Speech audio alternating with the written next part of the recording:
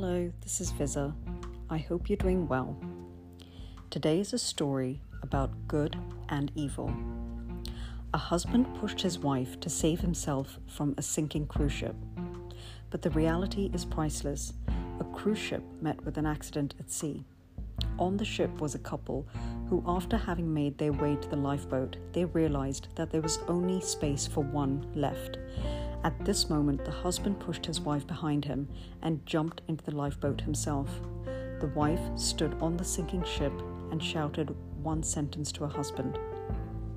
The teacher was reading the story out to the classroom, and she asked the children, "What do you think?" The wife shouted.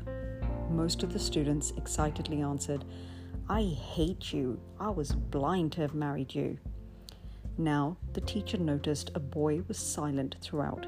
She got him to answer, and he replied, "Teacher, I believe." She would have shouted, "Take care of our child." The teacher was surprised, asking, "Have you heard this story before?" The boy shook his head and said, "No, but this is what my mum said to my dad before she died of a disease." The teacher said, "That is the correct answer." The cruise sunk. The man went home and brought up their daughter single-handedly. Many years later, after the death of the man, the daughter happened to read the diary of her father. It turns out when the parents went on the cruise ship, the mother was already diagnosed with terminal illness. At this crucial moment, the father rushed to the only chance of survival. He wrote in his diary, "How I wish to have sunk to the bottom of the sea with you, but for the sake of our daughter, I had to let you go."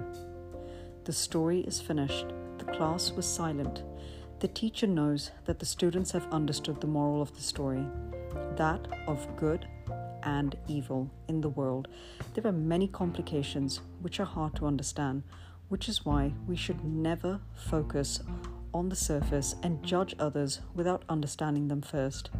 For example, those who like to pay the bill don't do so because they're loaded, but because they value friendship over money. Those who take initiatives to do work do so not because they're stupid, but because they understand the concept of responsibility. Those who are willing to help you don't do so because they owe you anything, but because they see you as a true friend.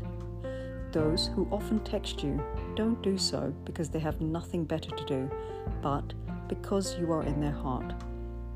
One day, all of us will get separated from each other.